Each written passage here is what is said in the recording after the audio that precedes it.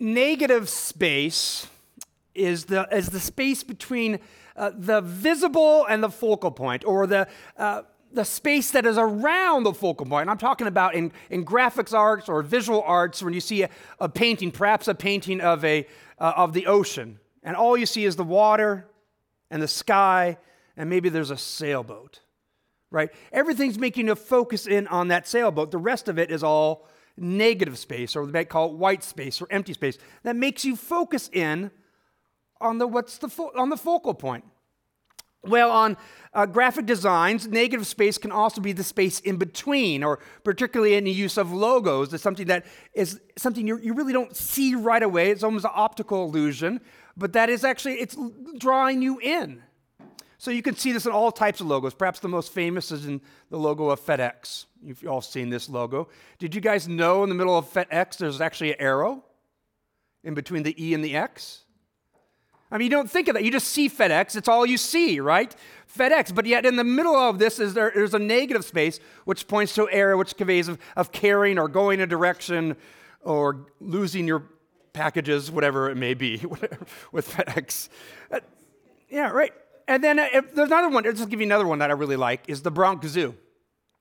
Right, the Bronx Zoo, right? You see giraffes and some, I guess, seagulls. Right? Seems appropriate for Bronx Zoo. Seagulls. But in the midst of the legs, right, there are the skyscrapers of New York, right? It's quite brilliant, in fact, right? But you don't notice it right away. But it conveys a message, right, that it's in the Bronx, it's in New York, and there's giraffes. All kinds of logos. When you look at logos or things like that, look and see if you can focus in on the negative space, because they're usually trying to convey something to you. Paul uses the same kind of logic or same kind of understanding to help us understand the eternal, which is in the negative space of the temporal. The eternal is always present in this visible, temporal life. He gets at this in 2 Corinthians chapter 4, verses 16 through 18. He says, "So we do not lose heart. Though our outer self is wasting away, our inner self is being renewed day by day. For this light momentary affliction is preparing for us an eternal weight of glory beyond all comparison, as we look not to the things that are seen, but to the things that are unseen. For the things that are seen are transient, but the things that are unseen are eternal." Paul is saying here is that in the circumstances, in all the moments, that what we see and then what we feel, they're all temporary. They're all temporary, and they're not meant to be the focal point. Now, that's very hard, because what I see and what I feel, sometimes that's all I can focus on. And Paul's saying that is not supposed to be the focal point of your life. That all of that is actually supposed to be pointing you to the negative space.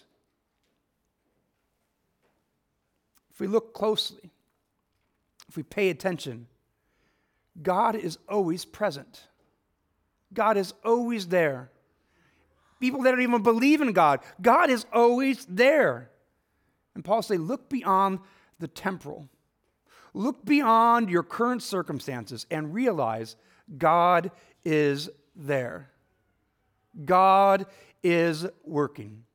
Look to the negative space in the moments of your life. There God is.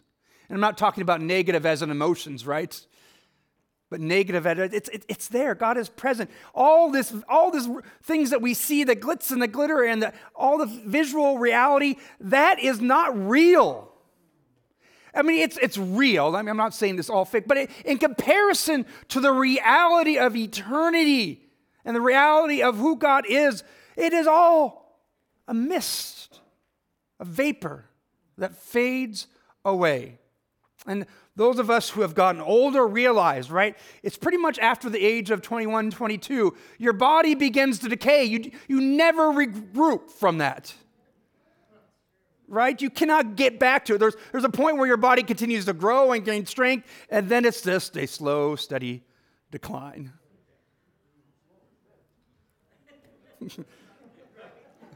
Boom, right? This is what it is. And he said, look beyond that and see that this is all momentary and there's something eternal and God is present. For God's perspective, the negative spaces in our life are the real spaces, are the eternal spaces. We don't see them clearly. We don't feel them clearly because our spiritual vision is distorted by sin and brokenness and idolatry. Many approach Jesus when circumstances are dire. That come to Jesus moment. When their life feels like it's in chaos. And certainly that's a good time to come to Jesus. Many approach Jesus because all they see is the visible positive space in their life. And they can't handle it. And so they come to Jesus thinking he can handle it for them. Many approach Jesus wanting to change their visible, temporal, and their painful circumstances. Many approach Jesus as healer, as a fixer-upper, ones that can just put some lipstick on and makes things look a lot better than they are. Few approach him as king. Few approach him as Lord. Few approach him as God.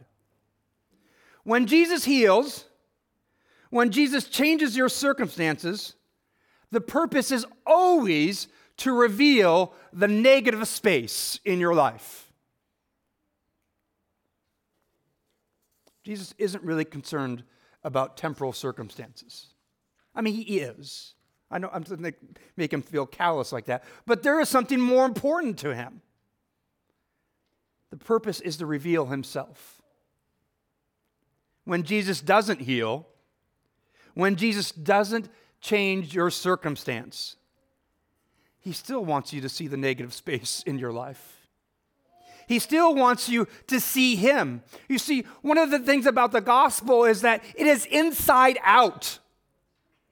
And we want the gospel to be outside in. Change my circumstance, and then let it change me. And Jesus says, no, I'm about changing you.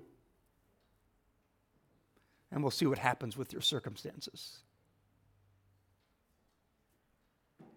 Jesus has his eyes and heart, the eyes of our heart to see who he is, the truth of who he is, and the truth of the reality around us. When we hear this story this morning, when we read this story, do not take it as a story, a prescription of how to get Jesus to heal you or to change your circumstance. Do hear this story as a prescription to look for God in every moment and to see how he is working. Do hear this story as a prescription to come and before him as Lord all the time. Do hear this story to learn how to trust Jesus for who he is and not just what he does for you. So far in the Gospel of John, we've heard Jesus has been rejected by religious leaders, those that ought to have known him. He's offered eternal life to Nicodemus at night when Nicodemus approached him, who was a religious leader, approached him in secrecy. He offered eternal life to an immoral Samaritan woman. Now, as Jesus travels back north from Judea, back into Galilee, he encounters an official from Capernaum. Now, this official would have been a servant of King Herod. King Herod would have been the king of the Jews. He's not a Gentile, he is a Jewish, and this official would have been Jewish. But he serves a corrupt king. Herod was certainly corrupt. This official approaches Jesus. Hear this in John 4:47. When this man heard that Jesus had come from Judea to Galilee, he went to him and asked him to come down and heal his son, for he was at the point of death. He approaches Jesus out of desperation. His circumstances are dire. It doesn't say that he actually knows who Jesus is, but all he does is he's heard about what Jesus has done in some part. Now, in the Gospel of John, Jesus hasn't done too much at this moment, but there has been crowds around him. There has been stories that have been told, and we know he must have heard something, but we do know that he is desperate. He is desperate because his son is dying. And when your family is hurt and when your health is failing, you will do anything, won't you? You will do anything. Most people will. This is actually one of the issues of why our health care costs are out of control in this country. I'm not going to tell you what the solution to that is, but this is one of the reasons, because when you and I are sick in a free market, you and I are going to pay anything or do anything to be healthy. There is no bottom to this pit. How much money, Jesse and I often talk about, right? I'm a chronic asthmatic. I have to pay a lot of money so that I can breathe. Now, I want to let you know, breathing is one of those fundamental things in life, right? But there's a lot of things that are medicines that are really cheap that really aren't fundamental, but breathing is one of those. It costs me over $500 a month for my medications so that I can breathe. Now, I am thankful that I have a great congregation that supports me quite a bit. And oddly enough, I just want to say this is oddly enough, my insurance actually went down this year, my health insurance. I actually called up the insurance, like, are you sure? This never happens, right? But sometimes miracles do happen. We also know that those that are our parents, the greatest pain in life is not our pain, but pain to our children.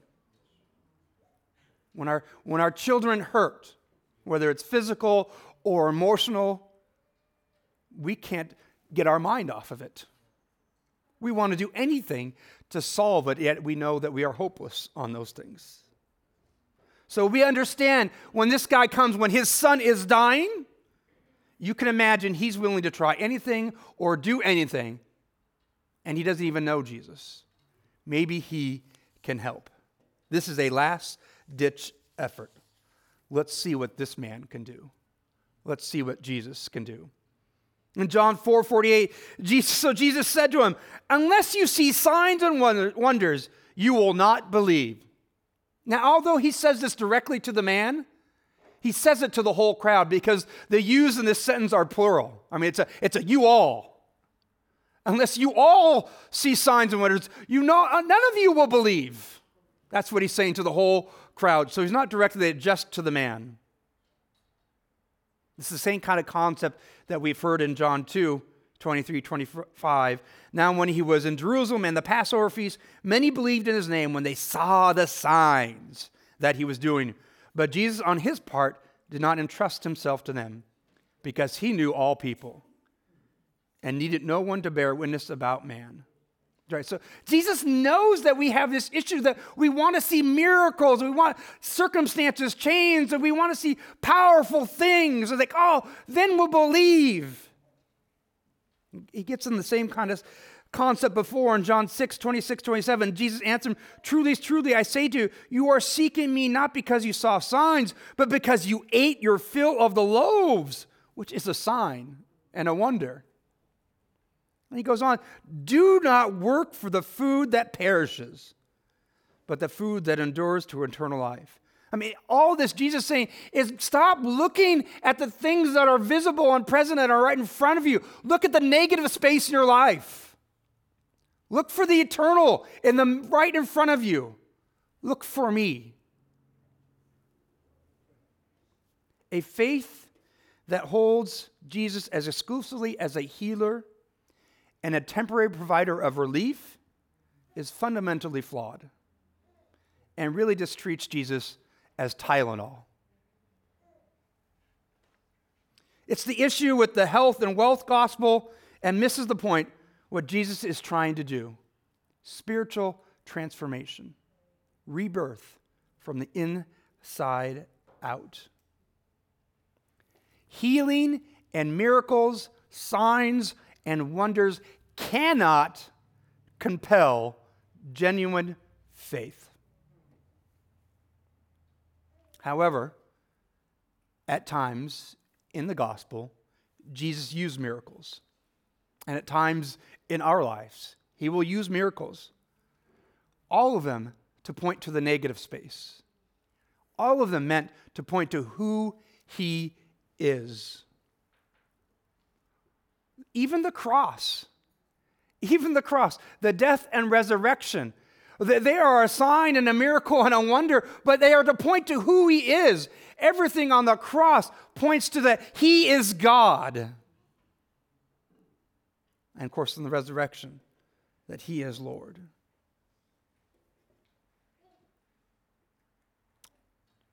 Jesus has always said, look beyond the miracles. Look to who I am. And he doesn't always heal, does he? He doesn't always heal. Certainly, he doesn't heal everyone in the Gospels. We only hear a few things. And certainly, there might have been a few more that he healed. But we know in our lives, he doesn't heal everyone. Never, nor is it a promise he ever makes that I will heal all your temporal physical ailments. In John 4:49, the official said to him, "Sir, come down before my child dies." I love that response by the Father, by this official. You see, he's not really interested in Jesus' theological debate at this moment. Right? Jesus says, well, you have to see signs and wonders for you to believe, right? And he's like, I don't even know what you're talking about. All I know, he's saying, is my child is dying. Can you heal him? I'm not really interested in the Christological debate or what do I have to believe in or not. I'm interested in my child is dying. That's the heart of a parent. Just come. Just come before he dies. And then in verse 50, Jesus said to him, go. Your son will live. The man believed the word that Jesus spoke to him and went on his way. What's fascinating is Jesus doesn't comply with his request, does he? The man says, come heal my son. But Jesus says, go. Your son will live. And he doesn't go see the child. We're not told how Jesus said this statement. I wish we were. I wish there was like some kind of audio recording that we could hear Jesus' tone. We're never given any indication of the tone that Jesus says. We don't know why Jesus heals. We do know that he's Lord. And what's fascinating is the man doesn't get to see the healing of his son. He just gets to hear the words, go, and your son will be healed. And he has a 15-mile walk to get back to his son. So this doesn't just happen, right? He doesn't pick up the transit and get there. This is over a day's walk to get to his son. All he does is hears the word of Jesus and says, your son will live. Go back to him. He believes those words, but that's a long walk. That's a long time. I think part of the point is even the way that Jesus heals in this moment is that you actually don't need to see the signs and wonders. I mean, he says it. It says that you don't need to see it, and then he doesn't even let the man see it right away. He lets him live with those words. You need to trust in Jesus. You need to trust in his words. That's part of the point that he's getting at.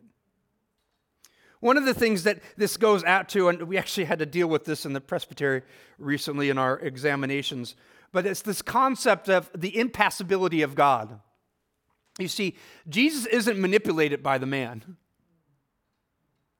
I mean, he heals the son, but we don't know why he heals it. We do know he doesn't comply with the request. He doesn't go down. And here's what the impassibility of God is, right? Is that God has, his desires and passions are unchangeable. His desires and passions and emotions are not like our emotions. They do not ebb and flow. They are constant. They are unchanging. They never sway. God's love never ebbs and flows. It's always constant. It always is. And therefore, this idea, because of this is important, that God's is not vulnerable to suffering in his divine essence of who he is. And therefore, he is capable of rescuing the world that is drowning in suffering. He's always consistent in who he is. You and I are not this way. It's not how we experience. It's not how we live out emotions. But God, his impassionability, it does not change. He's unchanging, and even in this moment. So when God doesn't heal, his passions and desires have not changed. His purpose for your life has not changed. And when God does heal, his passions and his purpose does not change. His love does not change in the midst of all of that. That's the understanding of the impassibility of God, of who he is. What is inferred is in this passage is that Jesus spoke with an incredible authority. We don't know the tone, but you can imagine that the father who's desperate to see his son, and Jesus tells him, go, your son will live. That somehow authority and power were conveyed to this father, but whatever means that he believed in the words of Jesus. Now, I don't know about you, but on that 15-mile walk, I would have had a lot of doubt after I believed.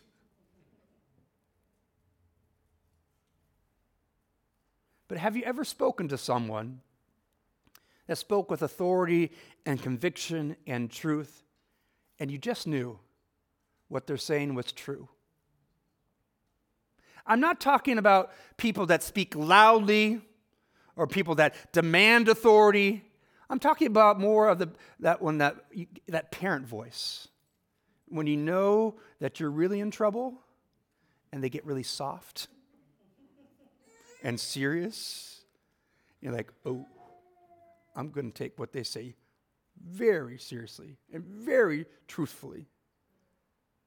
I think this is that moment plus a whole lot more. To convince a desperate man who's going to lose his son, those must have been words or something that conveyed some kind of authority. That must have been some tone. In verse 51, as he was going down, his servants met him and told him that his son was recovering. So he asked them at the hour when he began to get better, and they said to him, yesterday at the 7th hour, the fever left him. The father knew that was the hour when Jesus had said to him, your son will live. And he himself believed, and all his household. Remember, it was this 15-mile journey from Cana to Capernaum, so he had time to think. They gave him the news that his son had recovered. They gave him the time, and he connected the dots. He connected the dots. It was to the moment when Jesus said, your son will live. Before that, we're told in this passage that he believed, that he trusted in the words of Jesus. In the words. Trust that Jesus would do that for him in this moment. But he didn't get to see it. Now it says, he still hasn't seen his son. Now it's said by witnesses that said, your son is recovered, and he connects the knot. Now he has faith in who Jesus is. Because let me tell you, it's one thing to go to a doctor, right? And we go to a doctor, he gives you medicine, and you feel better.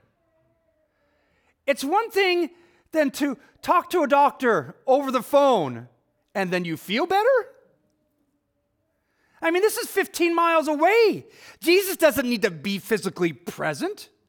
He just needs to will someone to be better. And they're better. Who can do that? Who can do that? This man knew.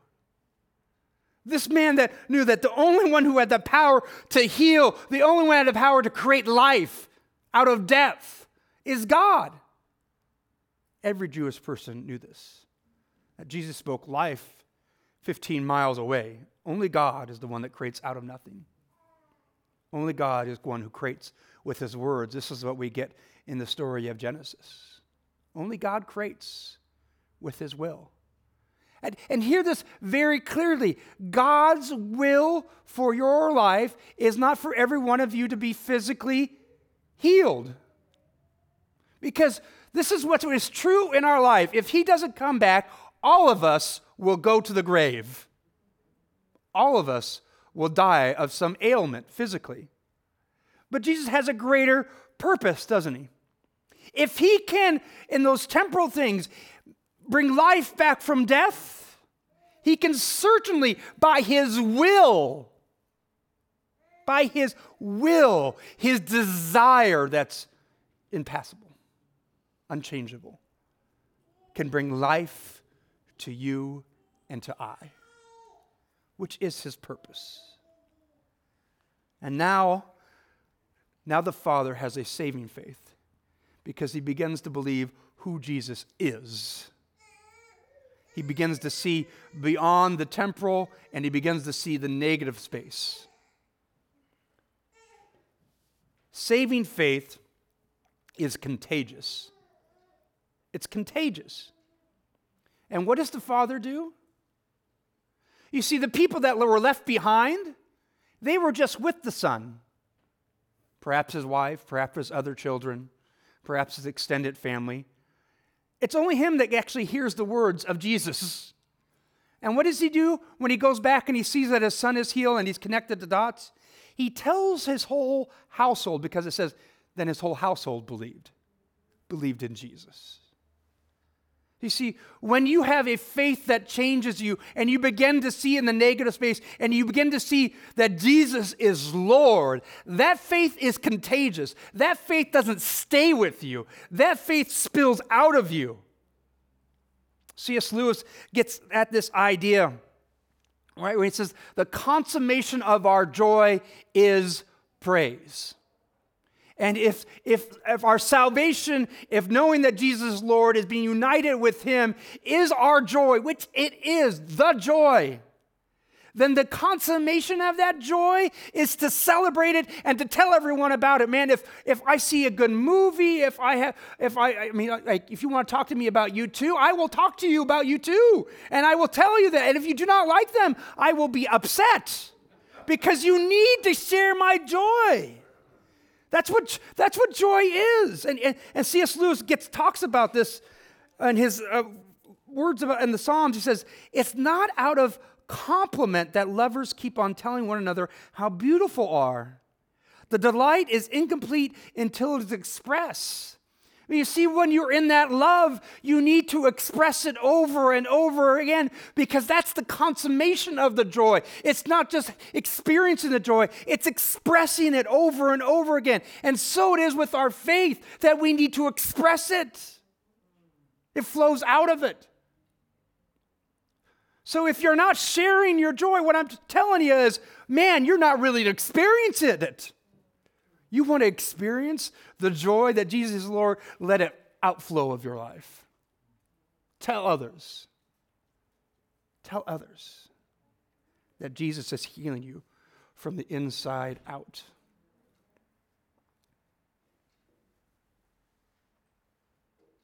So the question I might have for you then, if that is true, that the consummation of joy is praise, that are you joyful today?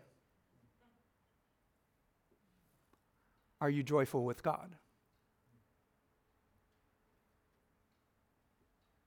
Why are you joyful with him? Are you joyful because God is your provider of health? Because you're well?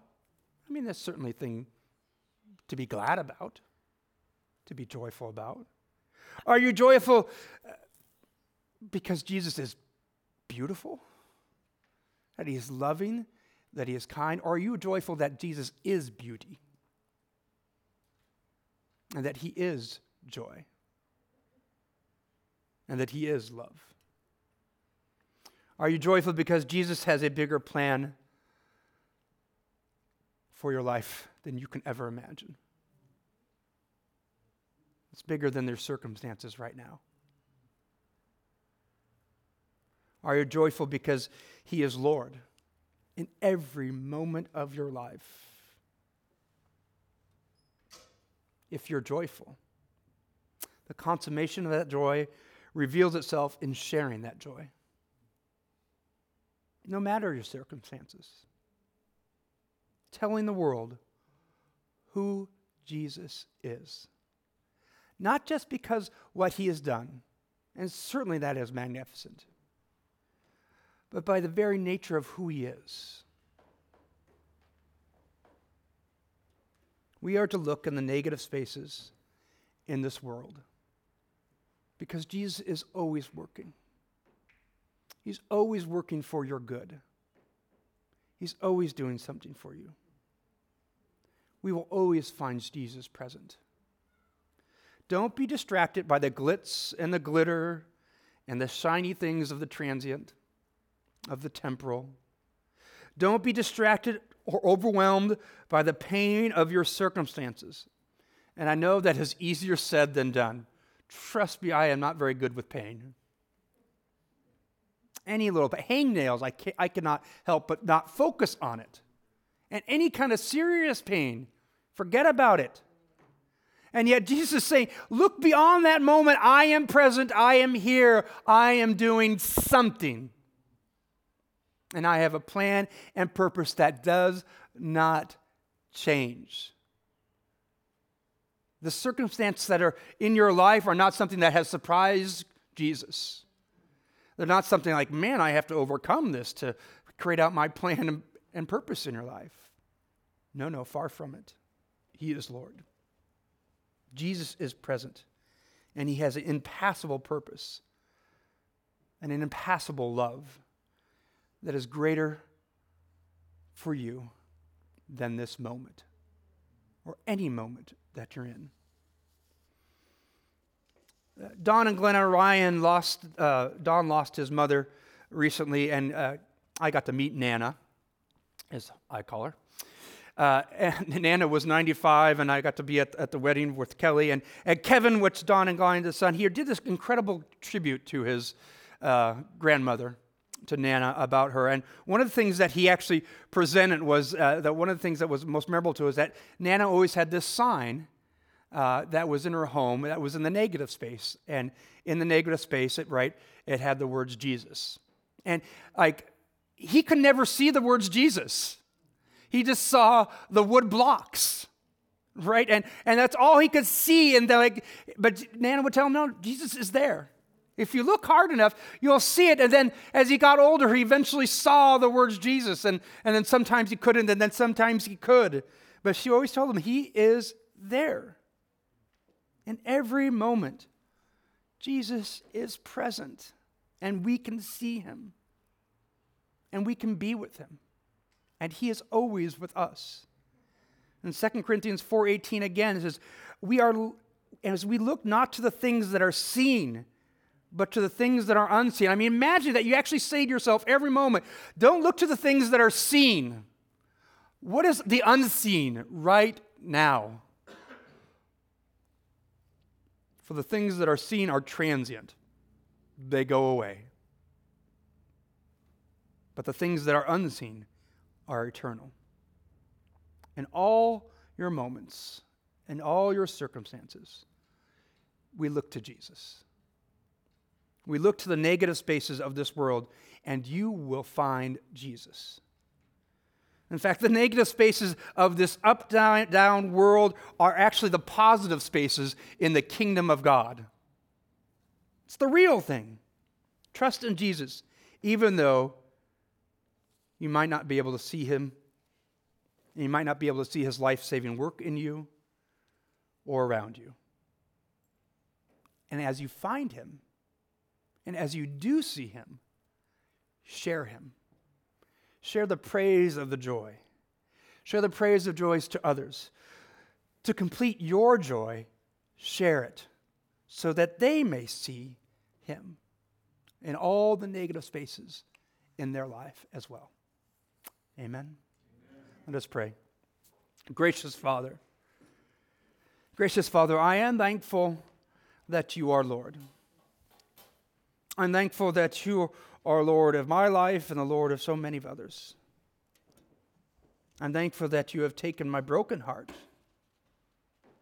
and you have captured it. For I would have never seen you, Lord, and I would have never thought to have looked for you unless you begin your work in me. And Lord, I ask you to begin your work and to show me your work in so many others. Show me what you're doing in me today. Help me to look beyond my circumstances. Help us to look beyond this moment and to see you. And Lord, those that do not know you now, Lord, I pray for them. I pray that they see your plan and purpose, and they see your beauty, and they see you. They don't come to you just for what you can do, but they come to you for who you are.